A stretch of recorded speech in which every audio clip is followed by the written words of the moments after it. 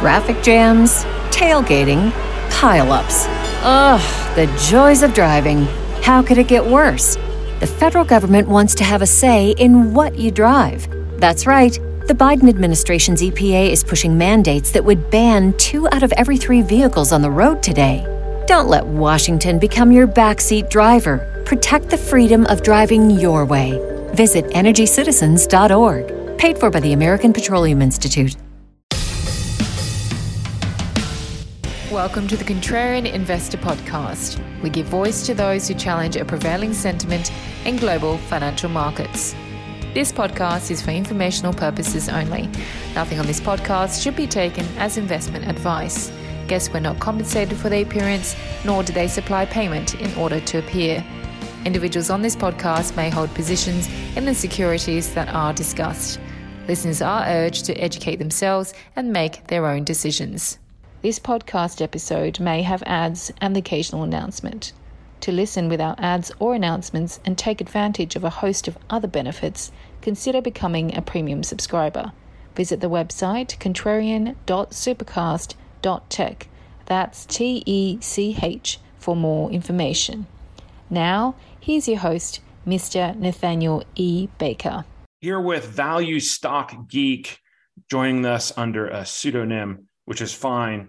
You don't need to be a real person. Well, you need to be a real person, but you don't need to have your face and name necessarily attached to your views to join the Contrarian Investor Podcast. So Value Stock Geek here has been on the show before, and we discuss your weird portfolio, but I want to talk about some holdings that you've added in the last couple of years, or in the last year, actually. And there's 3 of these. They're all tech. Google, Meta, nay Facebook, and Taiwan Semiconductors. So admittedly, maybe not the most contrarian thing here, but I guess what is pretty contrarian is the fact that you are still long these stocks as the US potentially enters an economic downturn, which would be bad for growth stocks. So tell me your views on maybe starting with Google. Sure. So I bought all of these stocks last year into the tech decline. So I've been waiting for a long time for these great businesses to be available at some compelling prices. So last year, all of these businesses hit pretty attractive valuations. Google got down to about 15 times earnings. Meta got down to about 10 times earnings. Taiwan Semiconductor also got down to 10 times earnings at the end of last year. So I've really just been looking at, that's generally my approach is I look for businesses. I track them for a long period of time. On my Substack, I build up a big watch list of companies that I think are great. And these are 3 companies that I've always thought were pretty great. And I've just been waiting for the opportunity to grab them at an attractive valuation. So starting it off with Google, last year, Google got down to a pretty attractive valuation. I bought it around 15 times earnings. The concerns about Google right now are about the potentially an upcoming recession. And then there's also concerns about AI. That's another big concern over Google, that they're basically the search business will get disrupted. So that's a big concern there. I think when you look at the actual business results, that things are still pretty good, that hasn't been a major disruption in their actual business results. And a lot of what's going on right now is speculation about what might happen in the future. And to me, that's the perfect kind of setup. You have a business that's not actually in serious trouble right now, and it's mainly being beaten up over speculation about macro worries. And in my view, those macro worries, like an upcoming recession, are pretty unpredictable. So we might have a recession this year. I don't really know. I don't really have a view on it. The reason I generally buy stocks is to hold it over a 5-year period. And I would expect over any 5-year period, a recession is a potential threat. So that's why I generally stick to businesses that have moats and businesses that have shown in the past some level of recession resistance. One of the first things I always look to when I buy a business is its performance from 2007 through 2009. And the thinking is that a 2007 through 2009 environment could happen at any time. Okay, that's some really interesting stuff. Now, going back to Google, you said that AI is a potential overhang, at least for the search business. But it's interesting because AI and what they've done with AI has been a big catalyst for the stock to move higher this year. It's up 30% this year. So how do you think that this is necessarily a zero-sum game with AI and the search business, or yeah? So the concern about Google is that obviously Google search is the key aspect of its moat, and Google search has been fueled by algorithms over many years. And people have that ingrained habit that when they want to look up something, they will Google it. Google it's has literally become a verb. Yeah. Yeah, it's become a verb. I'm going to Google something. So I think even if better search engines powered by better AI come along, I don't think that ingrained behavior that people have will get disrupted. I don't think that in 5 years, there will be some better search engine, like let's say Bing provides better results powered by AI. I don't think people will change that habit where Google still will control in excess of 95% of all search on the internet. So I'm not too concerned about that. With that said, Google's AI, I think, is just as good as ChatGPT. Like I've tried both out, and they both seem Bard versus ChatGPT, and I think that they're pretty similar. I usually get pretty similar results. Like they both can deliver results that are factually incorrect sometimes. I think there was a lot of press made when Google first unveiled Bard, and it gave some wrong results. Well, I've gotten incorrect results from the other chatbots. So I think that was a little overblown. And recently, Google has announced a lot of progress that they've made in the AI space. And now it doesn't seem like that's as much of an existential threat as people were worried about a few months ago. And I think that's generally how things go with every stock. People overreact to things on the downside and the upside. And I'm trying to capture really good businesses when they're a little beaten up and expectations are a little down, which I thought was the case last year. Yeah. What is the business case for AI and specifically for Google? Like, I mean, I know they have this Bard thing and they're launching an app supposedly soon, but what is it, just to integrate with its search in a different way and show ads that way? Or what is it? I think of it more as a threat to Google. So I think of AI as like there could be better alternatives that can come along, and it's more. I don't know if there is really much of a business case for AI. Like I don't really have any view on that. What I'm more concerned about is, will people continue to use the Google search engine? Will that get disrupted? Is Google taking efforts to counter that disruption? And I think that moat is pretty much intact, and I don't think it's going to get disrupted over the period of time that I plan on holding the stock, which would be like 5 years. Fair enough. All right. Interesting. Sick of me yet? Become a premium subscriber and avoid all ads or interruptions. Other benefits as well. Visit contrarian.supercast.tech for more information. And so then Meta, now that's been an interesting stock here. Their big bet on the metaverse. They literally renamed the company to Meta, but that hasn't really gone all that well. But yet the stock has rebounded. It's doubled this year, just about. So I imagine you're sitting on some pretty big gains. Are you trimming your holdings at all or not? I'm up just a little bit. I got a little too eager to buy it when it was beaten up the first time. So I bought it, a little over a year ago. So I'm not up huge on the position. I've owned it through the decline, and then I've held it through the upswing. So I'm basically just holding on. My thinking on Meta was last year when it first started declining, on concerns about the metaverse. So the concerns are obviously that Mark Zuckerberg has been spending way too much of the company's cash on the metaverse, and it's not really going to result in any gains for the stock. And there were also concerns that Meta was also going to lose some ground. So there were concerns about TikTok digging into the amount of time that people spend on the Meta applications like Instagram and Facebook. And there were concerns about that. My view is they got way overblown. The stock was beaten up way too much over all of this. If you looked, for instance, at the daily active users across the Meta platforms, there was almost no disruption in use of the actual platform.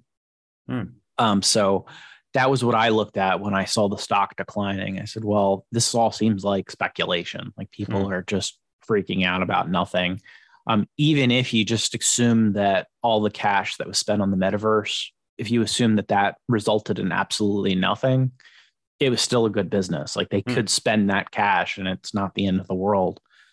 So as far as the metaverse goes, I think it could possibly work. I don't necessarily think that Zuckerberg has lost his mind. I think that the metaverse could turn into something special. What that is, I don't really have any idea what that could eventually turn into. But like I said, even without that, I still think it's a pretty good business, and expectations got way too beat up last year. And this is still one of the best advertising platforms in the world. Yeah, interesting. So it is very much in your case a bet on the legacy business, and which I guess now includes Instagram. Yeah, and I think you have the legacy business, which is still doing fine. Everybody that you talk to will frequently say in my circles that they're not using Facebook anymore. But you look at the actual data, and that doesn't seem to be happening. So I don't know if people are lying, or maybe Facebook is turning into McDonald's, where everybody claims that they never eat at McDonald's. Yet I always see the drive-throughs packed. People definitely use Instagram. Instagram's definitely a growing platform, and it's not just in the United States. I mean, Facebook is growing internationally. They also own WhatsApp, which is an excellent application that is used widely throughout the world. So I haven't been too concerned about any of that. I think that legacy business is intact. I think it's performing well. And then with this metaverse, there's some optionality there that could turn into something in the future, that could turn into something big. And if it doesn't work out, it's not like they can't turn the spending off. Like they can absolutely stop spending so much cash on the metaverse. And recently, Zuckerberg has shown to shareholders that he's willing to possibly cut back on the spending if it doesn't result in anything. And he's also shown some capital discipline. He's been willing to lay off some employees and reduce some of the excess in the workforce. So he certainly hasn't lost his mind, which seemed to be the consensus a year ago, that Zuckerberg has just lost his mind and he's blowing all of this money on the metaverse. And he controls the company, so there's nothing shareholders can do about it. So people really freaked out about that. But I think he's demonstrated to the street recently that he hasn't lost his mind, and he's still a pretty adept business person. Any prospects of them returning some cash to shareholders via buybacks or anything like that? Yeah, I think they did buy back stock last year. Okay. They bought back a little bit, but yeah, I mean, in the future they could absolutely turn into more of a shareholder yield machine. They've focused over the last decade more on growing those core platforms, but I would also be content if this turned into kind of a shareholder yield story where they're buying back large amounts of stocks, or they pay some nice dividends in the future. And then TSM, Taiwan Semiconductor, that is an interesting one that you say you're not, you don't look at economic cycles so much, or you look at them, but you don't really react to them. But this is a cyclical industry, the semiconductors, isn't it? And didn't they do very poorly from 07 to 09? Yeah, it's definitely a cyclical industry. It will definitely be impacted by a recession. However, I think that the long-term prospects for growing semiconductor demand are still intact. And like I mentioned earlier, I'm always holding a stock and thinking a recession can just pop up at any time. Yeah. The question is, will the company survive? And if I hold it for like a 5 to 10 year period, will demand for that product increase? So I think without question, as the leading semiconductor manufacturer in the world, that Taiwan Semiconductor will be a bigger company in 5 to 10 years than it is today. The question is, are we going to have a recession this year? Are we going to have a recession in a couple of years? The other kind of macro worry weighing over Taiwan Semiconductor would be worries about an invasion of Taiwan. So in my view, what you have there is a good setup. You have a company that's been beaten up over macro concerns that might not pan out. Like I don't think personally that China is going to invade Taiwan. I'm not too worried about that. I think if China did invade Taiwan, we'd be facing a world war. I'm pretty sure China knows that. And I think that that's not something that I'm going to lose a lot of sleep over. In my view, if China invades Taiwan, we have bigger problems anyway than what's going on with my stock portfolio. As far as a recession goes, yeah, I mean, The main argument I would have against a recession this year would be that everybody is convinced we're going to have one. So everybody that you talk to Which is quite contrarian, yes. Yeah. So my view is whenever everybody is on one side of a macro view, that macro view usually doesn't materialize. So yeah, who knows? Maybe we'll have a recession this year. Maybe we won't. I'm willing to buy a stock that's beaten up over recession worries. And there's a possibility that recession might not even happen. Mm-hmm. And TSM does pay a dividend of 2%. The only one of these Google doesn't, do they? Yeah, it's Taiwan Semiconductor is paying a dividend. Google does buy back stock. Facebook buys back stock. Taiwan Semiconductor does pay a dividend. Yeah. Mm-hmm. Although obviously you're not investing for the income. You're more about the capital gains over the long term. Yeah, I'm looking for a combination of all of the above. Like if I generally the way I look at it is I try to figure out what I'm going to earn through shareholder yield, and then try to figure out a reasonable growth rate for the business. And then if I'm buying them a little beaten up. So I'm hoping to also get some multiple appreciation as another source of gain. Okay. What are there any levels you'd be looking to add more of these? Generally I'm in or I'm out. I put on a position and I give it some time to work out, and I'm not necessarily going to average into it. I've definitely had bad experiences in the past where I've averaged into a stock and haven't really been willing to admit that the thesis is broken. So yes, I think we've all done that. The dreaded value trap there. We hope you're enjoying this episode of the Contrarian Investor Podcast, where we give voice to those who challenge a prevailing narrative in global financial markets. Consider becoming a premium subscriber. For $9 a month or less, premium subscribers receive a number of benefits. Podcasts are posted immediately after they're recorded. Transcripts are made available within 24 hours.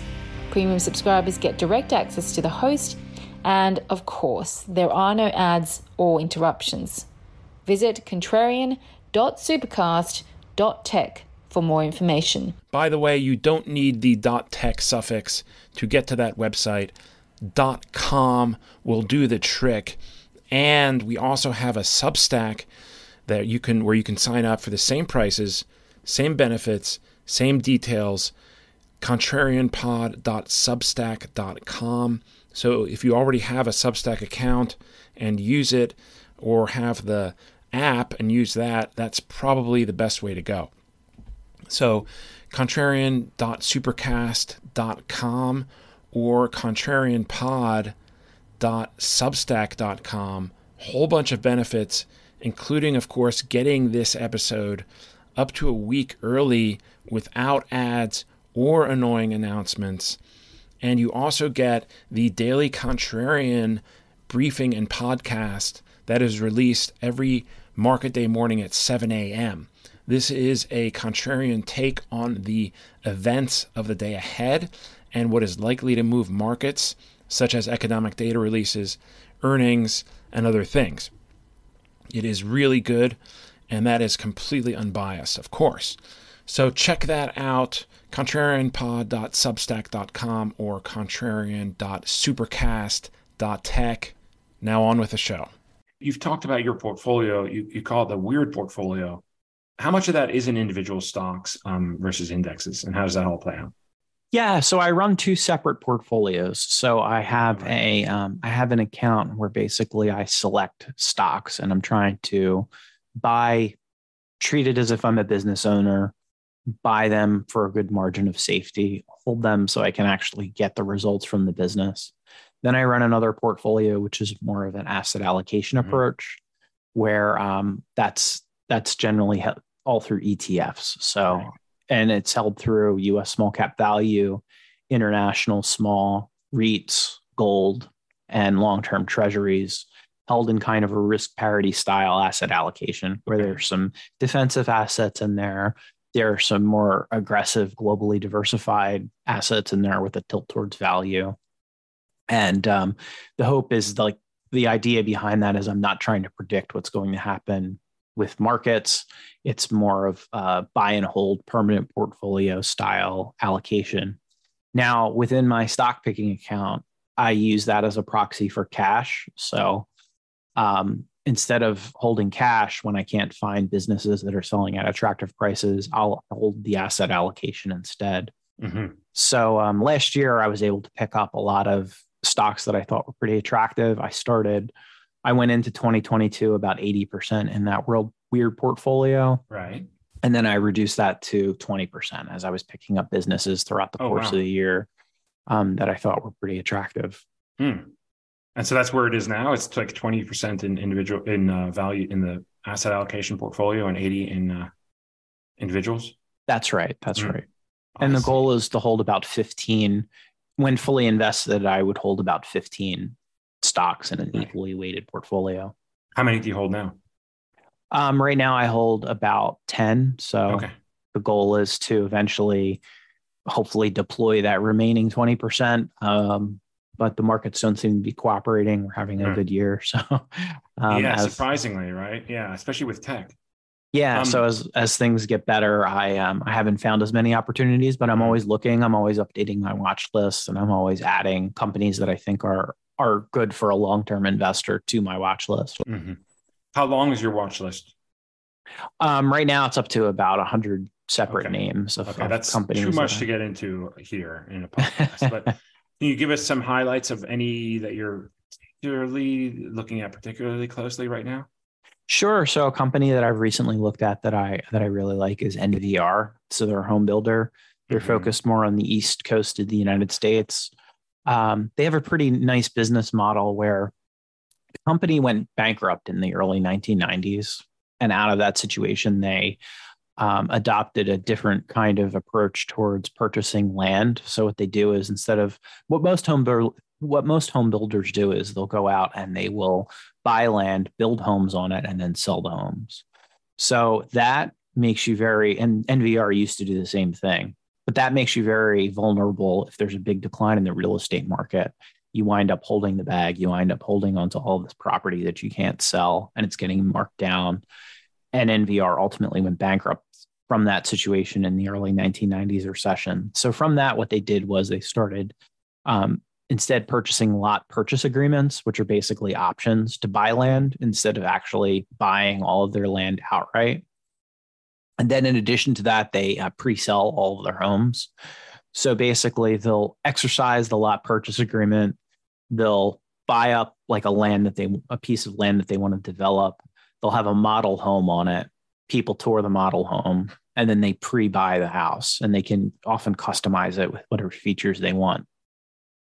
So that business model makes them a lot more resilient whenever the real estate market declines. And that's allowed them to actually deliver really great returns for shareholders over a period of time. Since the mid 90s, it's returned basically a 20% CAGR over that period of time. So it's turned thousands into millions over that period of time. That's wild. And even if you bought it at the peak of the housing bubble back in like late 2005, and then held through 2015, you still earned a return that was comparable to the S&P 500, which you really wouldn't imagine if with buying a cyclical home builder and holding it through the global financial crisis. But that's the kind of company that NVR is. So I think it's a really attractive company to hold for the long term. With that said, right now, the real estate market is doing really well. I would prefer to buy it when things are a little bit beaten up in the real estate market, rather than buy it during a period of strength. So that's a huge one I've added to my watch list. And whenever it gets a little beaten up, I'll probably buy some. It is trading at right near an all-time high here. Interesting chart. If you look at it, they peaked in like late 2021 and then dropped precipitously until it looks like they had a bit of double bottom. Okay, I guess then maybe that was in line with the rest of it in October of last year. And since then, it's been on an upswing, recapturing its post-COVID high. So maybe that isn't that interesting of a chart, but yeah. Well, I think last year you did have a situation where people were anticipating that the real estate market was going to decline, and that didn't happen. So, last year was probably a good time to buy it. Like I said, I would really like to buy it when real estate is weak. and then hold from there. But even if I think it's the kind of company where it does have some strong resiliency in the face of a recession. Like even in 2008, the company didn't lose money. Wow. Which is amazing for a home builder. Yeah. It's weird. This is one of these kind of like Berkshire Hathaway in that they don't seem to have split the stock at any point. So it trades for almost $6,000 a share.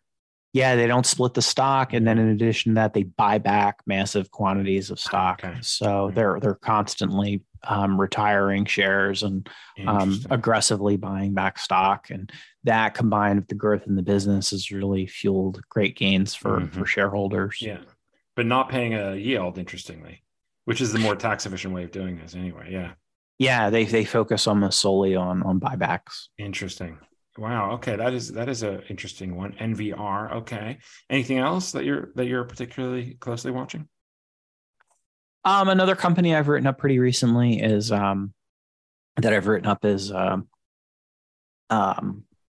Deere. So those are John Deere tractors. Yeah. So that's another really great company. I think it's a little expensive at the moment, not terribly expensive. I'm hoping to pick that up at some point with a decent margin of safety. So Deere is obviously synonymous with tractors, but it's also well known for the quality of its products. So among people in the agricultural industry, they're known as the most reliable pieces of equipment that you can buy. So when someone buys one of their pieces of equipment, they know that that's going to last. And when you're talking about agricultural equipment, it's not something that you can really take a gamble with it. Like if it goes down for a day, you're going to lose significant amounts of money. So you need it to be very reliable. They're known for being reliable. You also need good service. So they're known for having a really high level of good customer service where they can go out and they can repair your equipment whenever that happens. They're also investing pretty extensively in technology. So they're developing autonomous tractors where they can go out and they can actually, drive themselves. And then that's all also synchronized with GPS. So they're investing extensively in technology, and they almost have the market cornered, where in the US agricultural market, John Deere is going to be the premier brand. I think it'll probably be the premier brand 20 years from now. So whenever Deere is available at a decent margin of safety, it's definitely something I want to pick up. Interesting. This stock has kind of gone nowhere. It's down 13% year to date. Over the last year, it's basically flat, down 1%. And the forward PE is 12x. What do you at what level would you be buying here? Yeah, I think at the moment that the low PE is a little bit deceptive because business has been so good over the last year. I see. So whenever I see something like that, when I see a company where it has a low PE, but it's on like incredible strength in the business, I usually assume that will mean revert a little bit. Right. So if you look at, for instance, trending in price to book or price to sales, right now it's above, 5x price to book. Right. If you're talking about a recession, it would probably get down to about 2 times price to book. Right. So I'd like to buy that on some weakness. I'd like to buy it when business isn't as good and anticipating that it will eventually mean revert, rather than buy it when business is hot and mean reversion hurts in the other direction. But again, it's kind of company for a long-term investor. It should do fine over a long period of time. Yeah, the forward price of sales is 2x, and the forward price of book is 5x. Yeah. The forward price to cash flow isn't bad. That's 11x. Yeah, exactly. And it is also a strong source of shareholder yield. So the total share count is down by about 30% in the last decade, and they are a dividend aristocrat. So they've been able to grow dividends at a pretty steady rate. So they've grown it from, like, if you were to adjust it for splits and everything else, it went from like below 50 cents to almost $4.50 over the last 20 years. So, and they report earnings on Friday, if I'm not mistaken, this coming Friday, I believe. And this is interesting. Did you see Home Depot just reported earnings, and they said that consumers are scaling back big ticket purchases. And that stock's getting beaten up a little bit as a result. They lowered guidance. So Any thoughts on that? Do you think that, I mean, this is an economic question, obviously. Yeah. But if they're seeing it, then maybe somebody like Deere could too. Yeah, it's possible. It's possible we could have the recession that everybody's worried about. Yeah. Like I don't really know. I would just wait for one of these industries and one of these businesses to show some weakness, and then I'll buy it. So that's actually music to my ears that Home Depot is, it might be in a look, because that's another company I would love to own. So yeah, I'd love to see Home Depot get beaten up over a recession or recession worries, and then be able to buy it. Interesting. Okay, well, that's all. What do you have a certain price that you're looking at for Deere where you would consider adding? It's now at $370 a share. I'd like to own it around, I'd say 3 times price to book, at least somewhere in that ballpark. So that would probably be about, I don't know, 25, 30% less than it is today. Okay. So that's about, wow. So you're talking like sub 300 basically. Yeah. And then I'd start to get interested in it. Like, I like to, basically my approach is to look for these compounders where even if you're a little bit wrong on the price, you should still do okay, unless you dramatically overpay. And then on top of that, try to buy them when they're in a substantial drawdown. Okay. So yeah, they're probably not going to dump that much on earnings, even if it's a major miss. Well, that's what I thought about Google and Facebook 2 years ago. Okay. Yeah, true. But those are typically more volatile than companies. Yeah. Deere or Home Depot, who are so mature. Yeah. They haven't been at 300 levels since last summer, it looks like. Actually, last summer, yeah. But doesn't mean you're right. And especially if there's concerns about consumers, you could see some stocks get beaten up unfairly. Yeah, like I'm not sure if we're going to have a recession, but I would love to see one. I mean, that would be a great time to buy some of these nice businesses. No question. Yeah, you'll have a lot of people sell for reasons other than the actual quality of the business. That's always a good story. And then on the top of that, people always extrapolate whatever's going on right now and assume it'll last forever. Of course. Yes, on both upside and downside, they do that. In good times and bad. Very interesting. Value Stock Geek. You mentioned it. You have a Substack. How's that going for you? Because I've had a Substack going back about 2 or 3 years now, almost. Pretty good. I've had a Substack since 2011. Oh wow, they were around then. Yeah, I'm not 2011. I'm sorry, 2021. Okay, I was gonna say I'm sorry. Yeah. 2021. I started it, and I started writing, and I basically started this project where I've been analyzing businesses and trying to find wonderful businesses to add to my watch list, with the idea that I want to capture these things when they're selling with a margin of safety. So basically building up a big watch list. Because what I found is whenever you have a good opportunity in the market, it kind of comes and goes. So I don't want to have to wait for a crash, run a screen, go dig through the screen during the crash. I want to own I want to know what I want to own prior to any crash or prior to any disruption in the markets, wait for it to happen. And then I already know, I have my shopping list and I know things I want to own and I know the prices I want to own them at. And that's the idea there behind the Substack. Is every week I'm evaluating a company.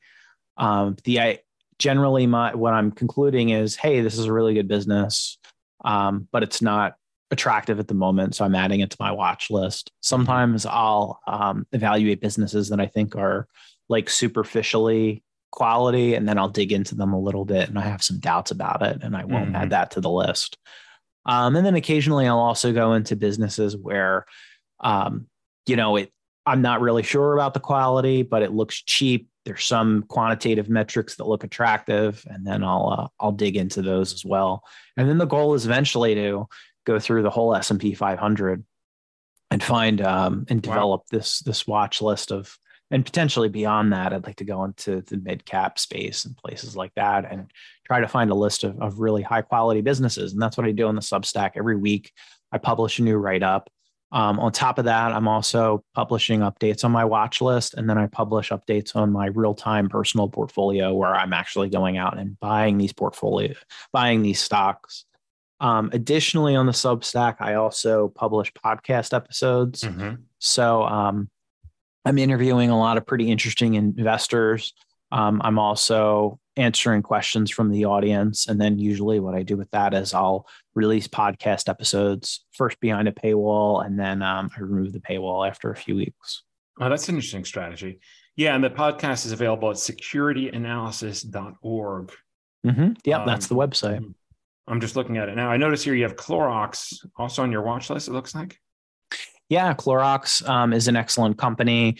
That's a wonderful consumer staple. I think something like 90% of all homes have Clorox products. That went through a wild ride due to COVID. So obviously they had business. COVID was great for their business, and then they've had a little deterioration in that. I guess because everybody's houses are fully stocked with cleaning products at the moment. Right. But yeah, it's pretty expensive at the moment. But at some point, I'd like to own that. It's probably the kind of thing I could pick up in a recession. For sure. Yeah, it got somewhat a little cheaper again towards the end of last year. And since then, it's been on a bit of a rally. I watched them pretty closely as well. Okay, cool. That's real. Wow, that's really interesting. And then, of course, on Twitter, Value Stock Geek is that your handle there. You have a lot of followers, a lot more than me. Have you used the Substack notes yet? And I have. Seeing that, and what are your thoughts on that versus Twitter post Elon? Well, it was pretty disappointing when Elon banned the links to Substack. That happened briefly, so that was kind of annoying, and it made me question.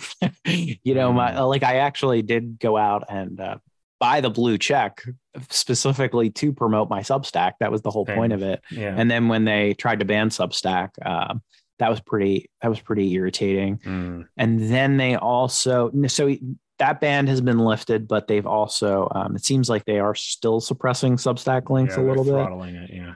So I'll definitely get more engagement when I don't post a Substack link. Yeah. So that's a little irritating. So anyway, I've tried Notes as an alternative to it. Unfortunately, there aren't as many people on there, so it's not as great a platform to promote a Substack. And they definitely need to get more of an audience on there. And Twitter still kind of has the game cornered with social media. So. But Substack Notes is nice. I like what they're doing. I like the effort that they're making, and hopefully it gets bigger in the future. I'm definitely posting on there, and I would encourage anyone listening to join it and try it out. Yeah, same. And I've had a good dialogue with Linda over there who does the financial piece at Substack. And she's awesome. Yeah, she's really cool. And they seem to be doing a lot. And they take a lot of suggestions. Although one that I've given her a couple of times that she hasn't followed up on yet, I'm assuming there's a reason for this, is that, you know how they have the stock tickers get linked if you write it in an article, but if you do it like Twitter, like you put a $sign in front of the ticker, but not on the notes. So, which is unfortunate that you can't do that on notes. Yeah. But at least, like you said, they're open to suggestions, so I'm sure they'll probably add that, I would imagine, in the future. Yeah, you would think. And they definitely seem a lot less crazy and volatile than Elon. So, it's like, what the hell is he going to do today? You never know. Yeah, it's just ridiculous. I know. And throttling Substack, this just hurts him, you would think, right? I mean, yeah, it's just petty and whatever.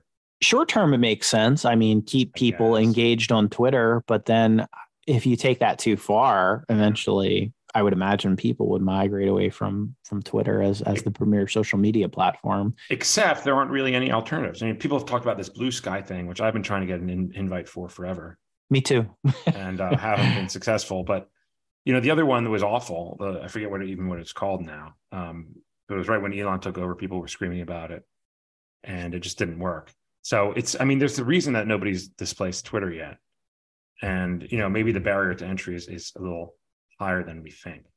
Yeah, it could be. And then I imagine in the future, we won't be dealing with Elon at some point. At some point. Yeah, you figure. Already now he's stepping back and having this woman take over as CEO.